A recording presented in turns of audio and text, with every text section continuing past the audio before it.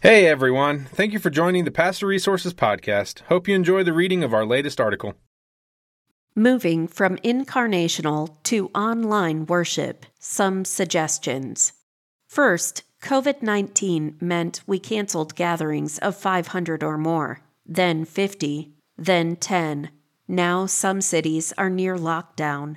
Normally, the church gathers as an expression of our love for God and for one another. But in this moment, we must do the opposite for the same reasons. So many churches that have never done live streaming are scrambling to offer services online.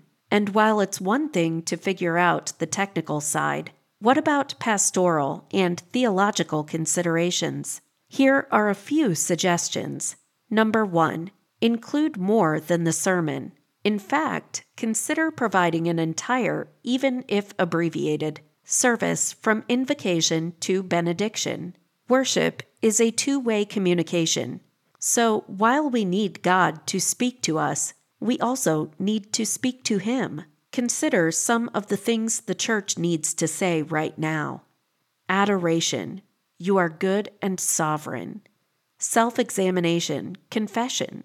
We're sorry, especially as families live in closer quarters than usual. Lament. This hurts. Prayer for illumination. Help us understand. Petition. We need you. Thanks. We still have you, and we're grateful. Giving. We're called to share. Benediction. Send us forth. Number 2. Lament. The lament is the most common form of prayer in the Psalms. Yet often, especially in the West, we limit ourselves to the praise sections of the Hebrew prayer book.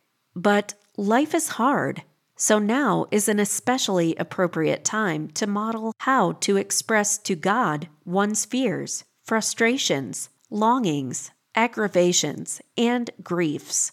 Number 3, read Scripture aloud and recite a creed together.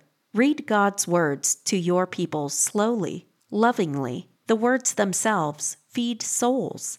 So include a time of straight-up reading with no commentary.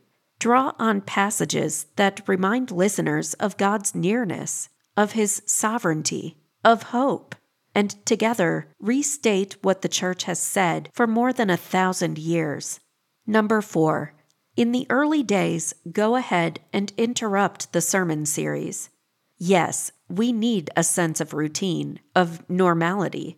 But this is also an emergency, and the sheep need especially tender shepherding. They may need reminding to sacrifice for others. They may need gentle redirection of their focus. They may need reassurance that God can handle their terror. So consider taking off a week from the regular series in 1 Corinthians or Isaiah to address the felt needs of those in your care. Assure your people that no one in your congregation will starve and that your community will get through this together.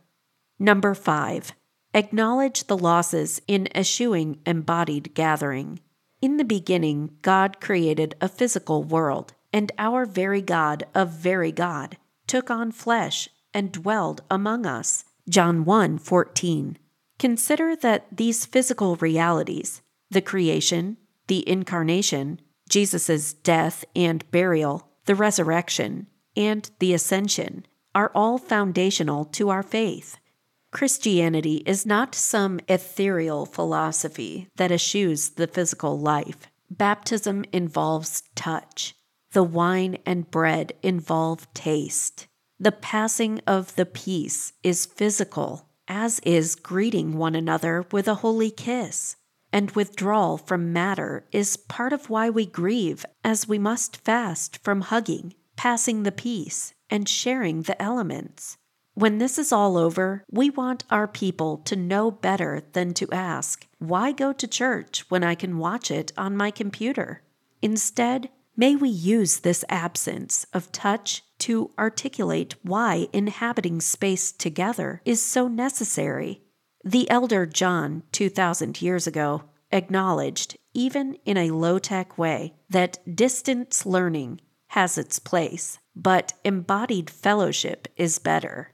Though I have many other things to write to you, I do not want to do so with paper and ink, but I hope to come visit you and speak face to face, so that our joy may be complete. 2 John 1:12.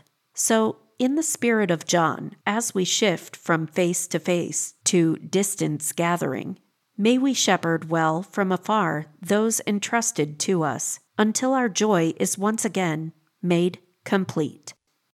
Thanks again for listening to the Pastor Resources Podcast. To read all of our articles, head over to pastorresources.com, and don't forget to subscribe to our podcast for more articles and special interviews.